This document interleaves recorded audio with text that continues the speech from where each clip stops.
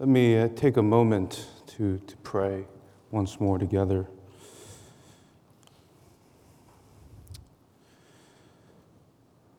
O my Lord, let not my ministry be approved only by men, or merely win the esteems and affections of people, but do the work of grace in their hearts. Call in thy elect, seal and edify the regenerate ones, and command eternal blessings on their souls. Save me from self-opinion and self-seeking. Water the hearts of those who hear thy word, that seed sown in weakness may be raised in power. Cause me and those that hear me to behold thee here in the light of special faith, and hereafter in the blaze of endless glory. Make my every sermon a means of grace to myself, and help me to experience the power of thy dying love. For thy love is balm, thy presence bliss, thy smile heaven, thy cross the place where truth and mercy meet. Look upon the doubts and discouragements, and keep me from self-importance. I beg pardon for my many sins, omissions, infirmities, as a man, as a minister. Command thy blessing on my weak, unworthy labors, and on the message of salvation given. Stay with thy people, and may thy presence be their portion and mine. When I preach to others, let not my words be merely elegant and masterful, my reasoning polished and refined, my performance powerless and tasteless, but may I exalt thee in humble sinners. O Lord of power and grace, all hearts are in thy hands, all events at thy disposal. Set the seal of thy almighty will upon this worship today. In Jesus' name, amen. As we continue in this series, Pastor Stephen was kind enough to allow me to squeeze in here to make it a 3.5 or maybe 4-part sermon series. In the beginning, we looked at the builder, and we talked about how God, Christ, will build his church. Last week, we talked about the building.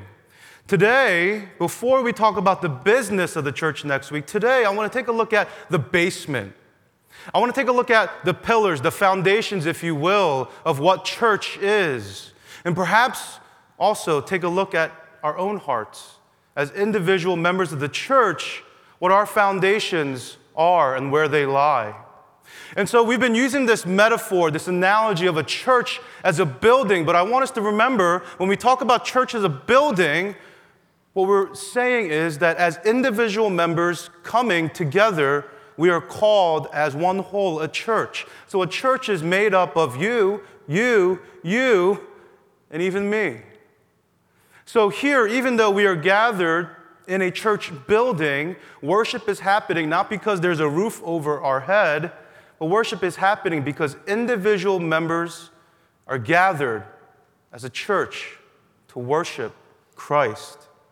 So I want us to keep that in mind as we hear God's word today. Before we examine the church as an outsider, can we please look at our own hearts first?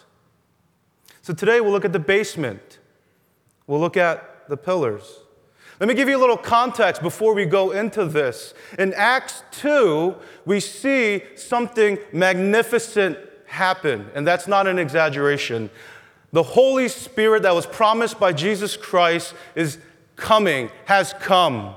About 120 people were meeting in the upper room, and as they were gathered, a mighty rushing wind came and filled the whole room, filled the hearts of every person there. And Luke writes to speak in poetic ways to tell us it was as if there was a flame on top of each and every person's head. They were filled with the Spirit. The place was filled with the Spirit.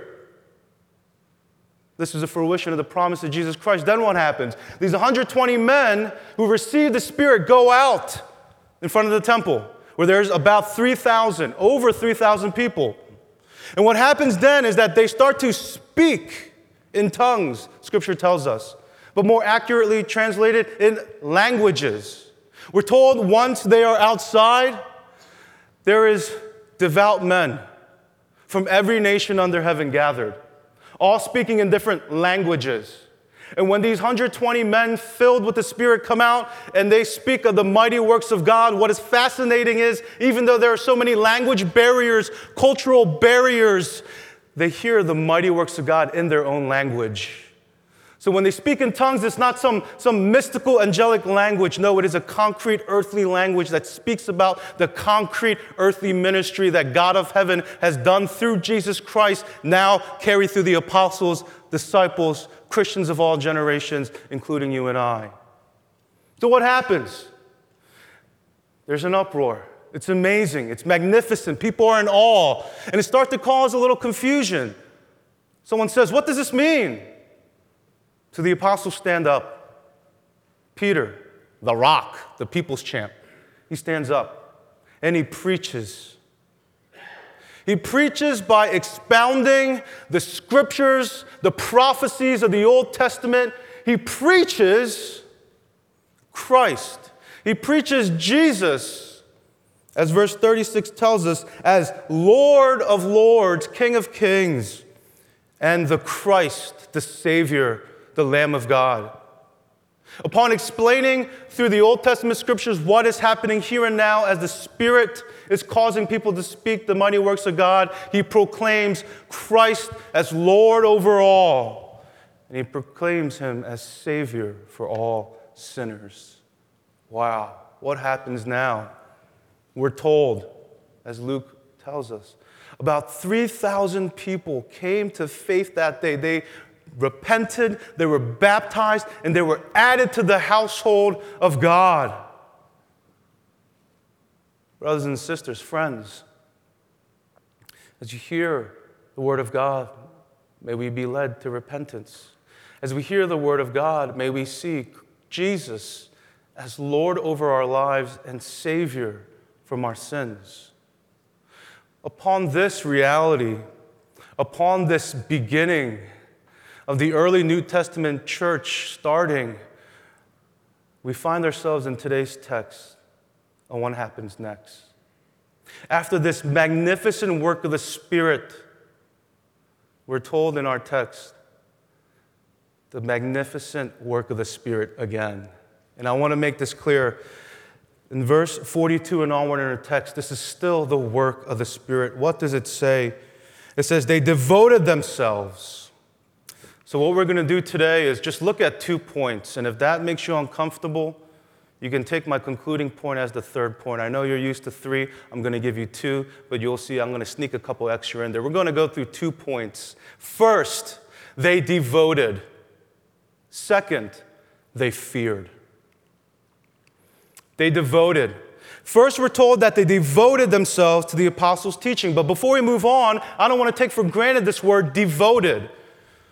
What we are to understand is that these now new Christians who came to faith devoted themselves to these 4 things, meaning they persisted, they persevered, they pursued, they climbed uphill. Means when the alarm rang in the morning, they fought themselves to not hit the snooze. When the evening was late and they were talking to a brother, but they were tired and wanted to go home, they waited because they wanted to love this person. This means that they devoted themselves. They intentionally carved out time in the day to be in the Word of God, the apostles' teaching. They devoted themselves because it was hard.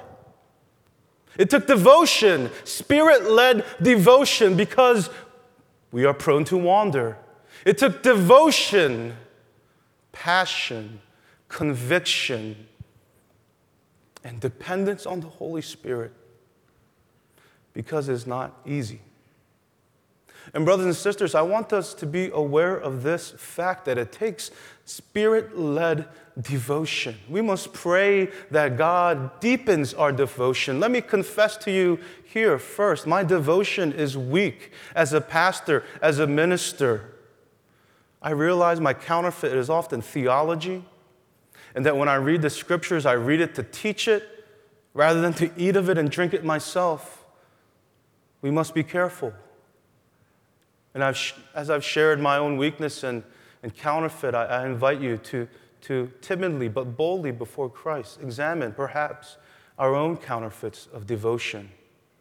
We're told, and they devoted themselves first to the apostles' teaching.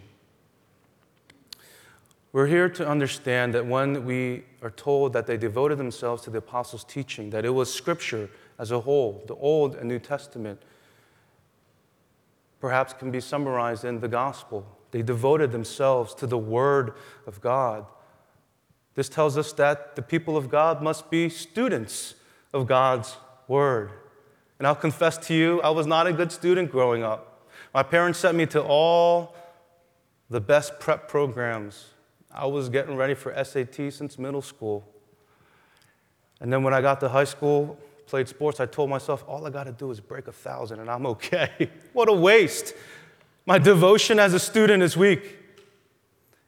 Honestly, it wasn't until seminary where I really started to learn how to read, to study, to love it, to push through.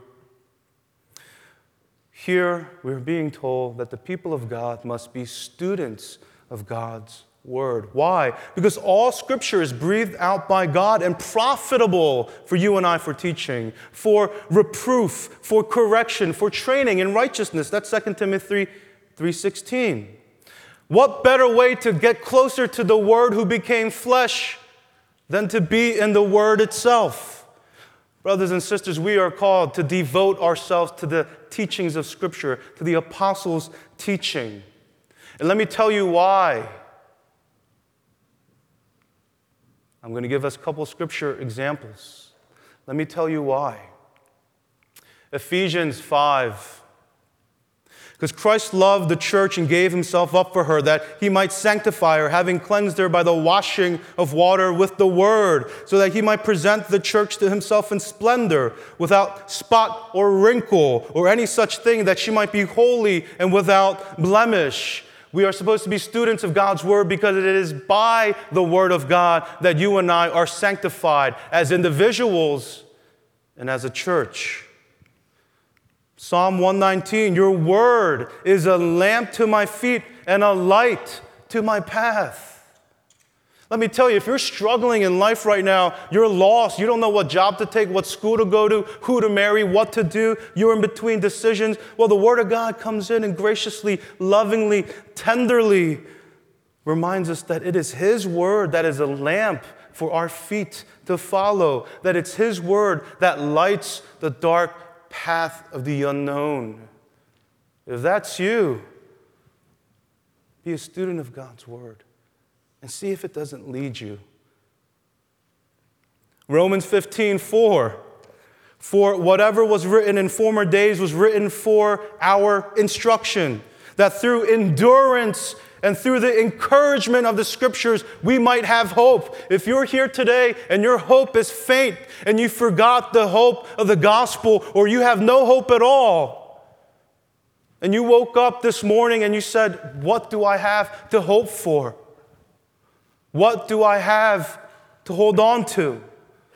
The Word of God reminds us that the Word of God was given to us for this very fact, for the days, for the morning, for the times when we feel hopeless, to be instructed by God's Word, so that through endurance, through perseverance, through pressing on and being encouraged by Scripture, we would have hope, that our hope would be reinstalled.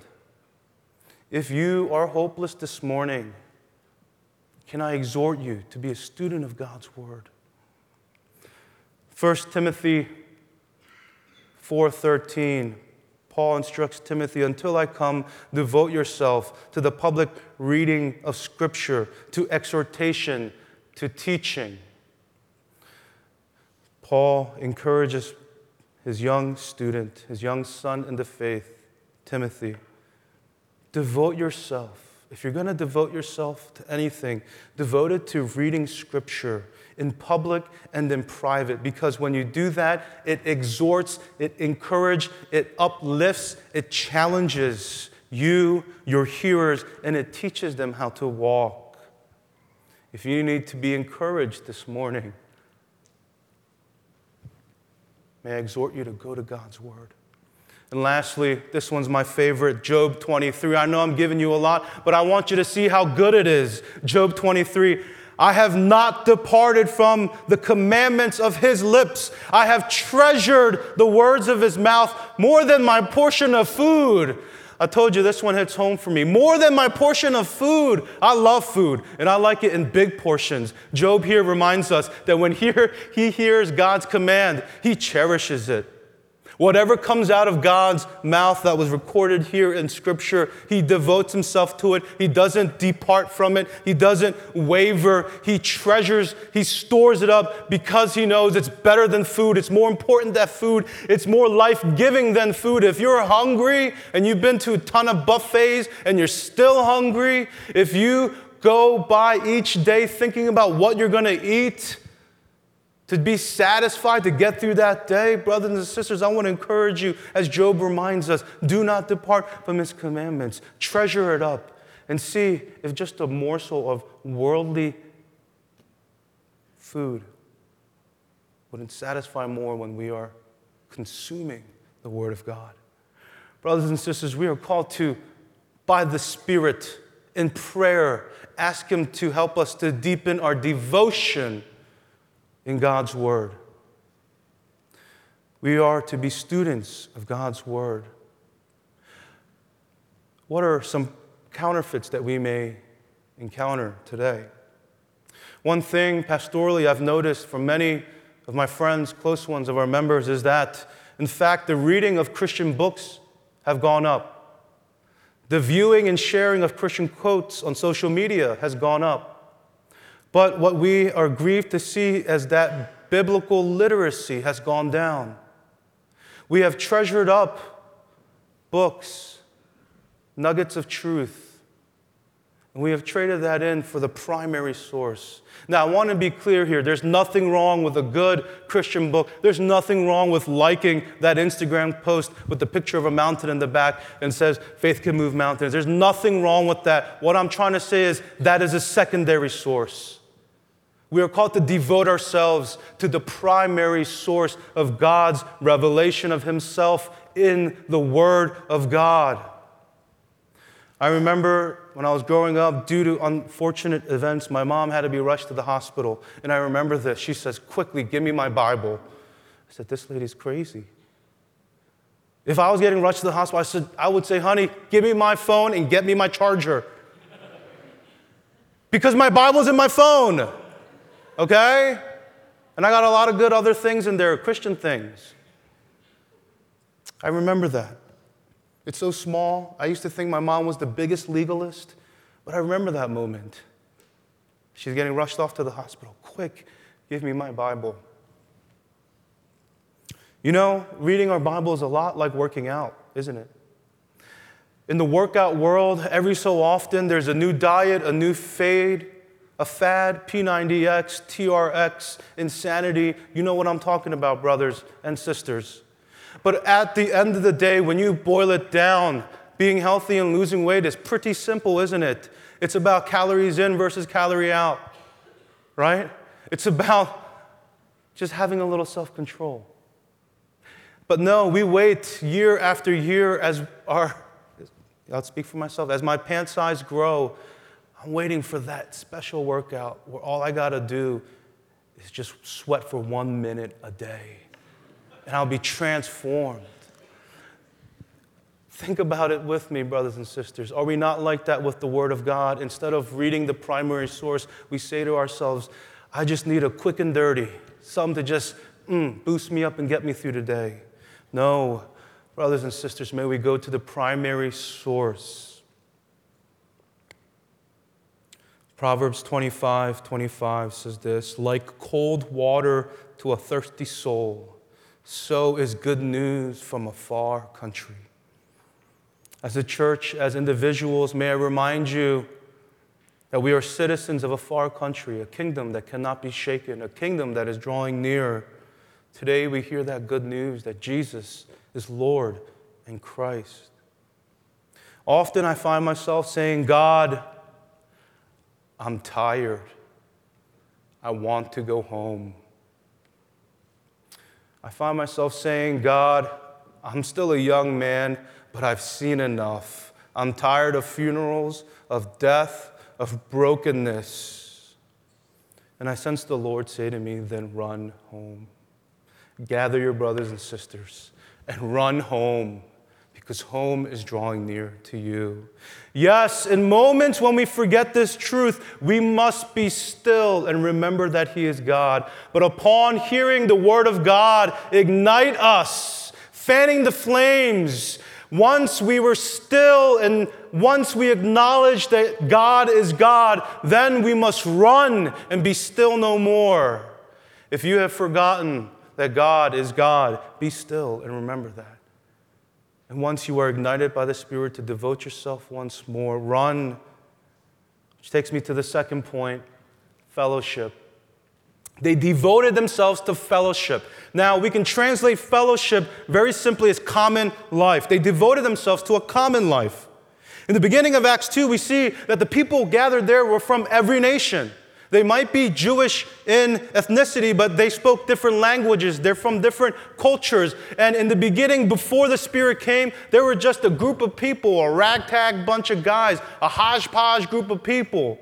It wasn't until the Spirit came, calling them to Christ, uniting them to Christ, uniting them to one another, that they now shared a common life in Christ. They didn't share a common life in food, in culture, in language. These people shared a common life in Christ, and this is what they devoted themselves to. Fellowship is hard. It won't come naturally. You know, I think about our two families that are here worshiping with us, and I'm sorry, I usually don't do this, but I think about our 4 refugee siblings from Rwanda, East Africa. They speak Kinyarwanda. Consolee, Gentile, Madeline, Egide. I think about our 2 cousins from Benin, West Africa. They speak French. Blanche, I took French in high school, so Blanche and Princess. And I wonder about these individuals as they sit in our pews week after week. Are they here because they like K-pop? Are they here because they think kimchi is cool? Probably not. I'm convinced that they're here because they want to share a common life in Christ. As far as I know, they have never asked for us to find them a church where they can worship with people who look like them, who speak like them, who identify with them. And I want to encourage you guys and let you know that you are our family. All that they have asked of us is that we see them as family, that we fellowship with them, that we share a common life in Christ. Let me be just very honest and blunt here. For us sitting here, most of us, if you don't feel like you fit in here, that's a little weird because most of us are Korean American. Culturally, we're from an immigrant generation. Most of us are from rather the similar socioeconomic class. Most of us can identify with sitting at the Korean table for lunch. Most of us share a common struggle, a common identity. We have more in common than the New Testament early church ever did. But we struggle with community, don't we? Perhaps we are desiring a counterfeit. Perhaps the Spirit is convicting us now to take a closer look. Common life is not about sharing interests or hobbies or even food or music. Common life, community, fellowship with one another is about sharing a common life in Christ. Look at verse 44 to 45 with me here. And all who believed were together and had all things in common. And they were selling their possessions and belongings and distributing the proceeds to all as any had need. What does fellowship look like? It looks like people willing to even sell their own possessions so that others who are struggling would benefit. It looks like people who are willing to take a cost to themselves so that someone else in their household of faith has what they need. Now, a lot of times people hear this and they say this is bogus because the church never helped me. Well, let me encourage you right now if that's you. If you have a need, please, will you let our deacons know? Will you let someone in the church know?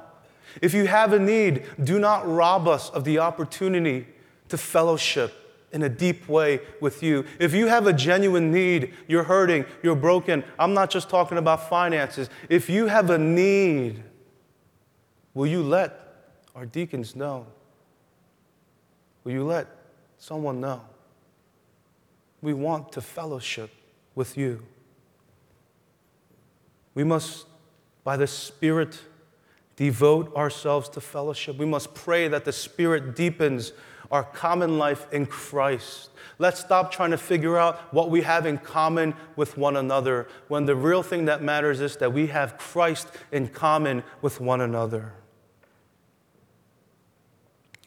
Third thing I want to go with, we can identify breaking bread. Now let me say this. I know for many of us, breaking bread, we say, you know what? Here's one we're good at. I know we're good at this. I break bread all the time. I break bread 3, sometimes 4 times a day. Breaking bread. Look at the text with me here. Look at verses 46 to 47. And day by day, attending the temple together and breaking bread in their homes, they received their food with gladness and generous hearts, praising God and having favor with all the people. And the Lord added to their number day by day those who were being saved. Let me make this distinction and divide this by the Word of God. There is a difference between eating and breaking bread. Let me explain this. Eating is fellowship based on food, centered around food, focused on food. Eating means that the food you are eating is at the center of your attention. Is it good? Is it bad? What cuisine is it? How much does it cost? Is it worth the money? What's the rating? What are people saying? What should I order? Eating focuses itself on food. And that's not a bad thing. We can eat. Every meeting doesn't have to be crazy Christian biblical fellowship where we talk about our life struggles. But can some of it be, brothers and sisters? Can some of our eating cross into breaking bread? If eating is focused on the food, then breaking bread is focused on the giver and the ones we eat it with. Next time someone asks you, where do you want to eat? It doesn't matter, brother. I just want to break bread with you. Because I am glad and my heart is generous. It doesn't matter where we eat. It doesn't matter really. Burger King? Yes, I love Burger King because I'm glad and there is generosity in my heart because I remember what God did for me. And if you're struggling and you want to break bread, you know what? I'll even pay for Burger King. Which one should we go to? Should we look at the ratings? It doesn't matter. I want to break bread. Brothers and sisters, we're very good at eating. In some ways, our culture, we are surrounded by foodies.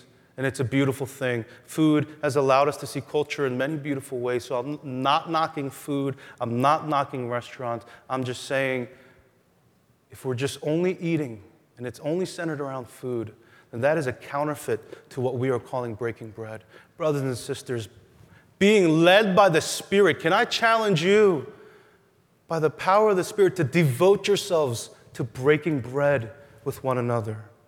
And lastly, they devoted themselves to the apostles' teaching, to the fellowship, to the breaking of bread, and to prayer. They devoted themselves to prayer.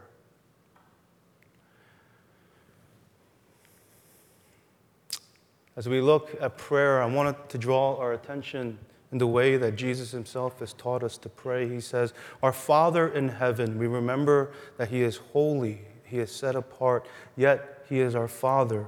"Your kingdom come, your will be done, not my kingdom, Lord, not my will on earth as it is in heaven. Give us this day our daily bread. Help me to trust in you today. Help me to rely on you today. Help me to empty myself of my own strengths and trust in you, depend on you, feast on you today. And forgive us our debts as we have also forgiven our debtors. Forgive me, Lord.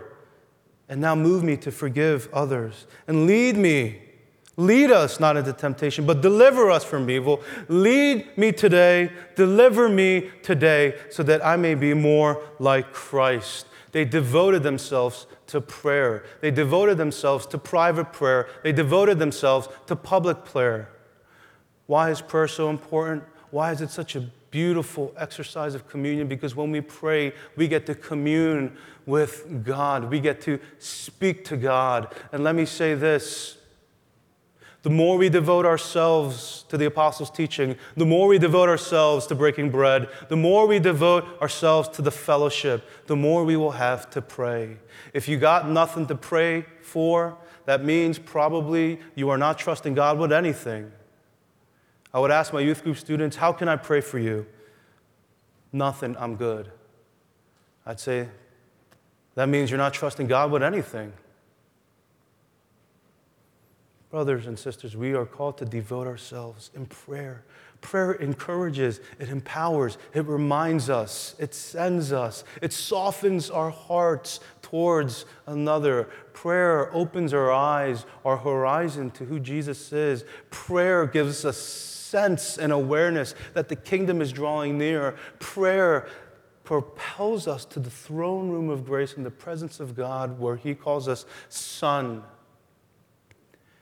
And we can ask anything in Jesus' name, and it will be given to us as it conforms to God's desire. May we devote ourselves to prayer. Last point, and this one is quick. By the Spirit, we are called to devote ourselves to the teachings, to the fellowship, to the breaking of bread, to prayer, and what has resulted in the early church in the New Testament.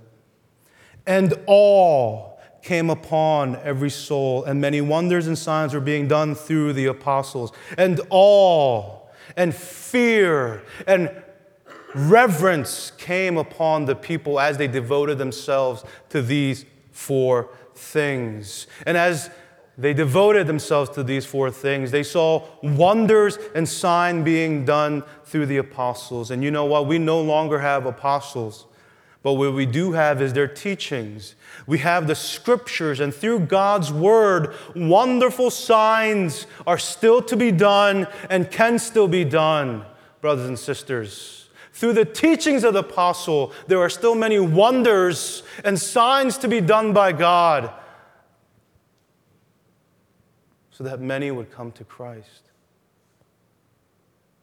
We are called to devote ourselves, and it would lead us to a fear and awe, a reverence. I wonder how many of us, when we come to worship, have this weight of reverence and awe in the presence of God. I want to encourage us to steady our hearts, to dress our hearts in reverence as we draw near to Him in times of worship, in times of prayer, as we draw near to Him in His Word, as we engage with one another. They feared, they had reverence for God. And a natural implication of this is that we ought to have reverence for one another. As Ephesians 5:21 says, submit to one another out of the reverence of Christ. You see, when we fear God, we are able to humble ourselves enough to submit to one another because Christ is our master. Brothers and sisters, let me conclude by saying this. As we look at these four pillars, as we look at what the early church, led by the Spirit, devoted themselves to, may we first look at our own hearts and our own lives as an individual member of this church, and perhaps think about some of the counterfeits that we've enjoyed rather than the real thing. And may we ask the Spirit to help us, because we can't just grunt our teeth, white-knuckled bearing, devote ourselves more. We need the Spirit's help. No pillar can make up for the other. If one is weak, we cannot rely on the other. All must be strengthened and encouraged. Nor in our church can we say one pillar is completely dead or gone or broken. For we know Christ, God Himself, is the builder. And this building, this church, this body, each and every one of us belong to Him. But the stronger one pillar becomes, it will strengthen the rest as well. So start anywhere, but start in prayer. Start in prayer and ask the Spirit to help us be people of devotion. Let's pray together. I want to give us some time to search our hearts. We've heard a lot. This wasn't meant to guilt trip you, but I pray as you have this time now before God that the Spirit would unveil our eyes to our own hearts, to the weaknesses of our devotion, for the need to depend on Him, even to devote ourselves. Can I ask us to repent individually for first even relying on ourselves? And then can I ask us to repent with a corporate heart that Christ will have his way with this church, that he would graciously crumble idols, that he will graciously show us counterfeits and give us the real thing, that our devotion may be ignited. Let's be still before the Lord and know that he is God, that this is his church, that we are his people, that he is the builder, and that by the Spirit, the foundations that are sturdy, for this kingdom cannot be shaken, is empowered by him. Let us repent.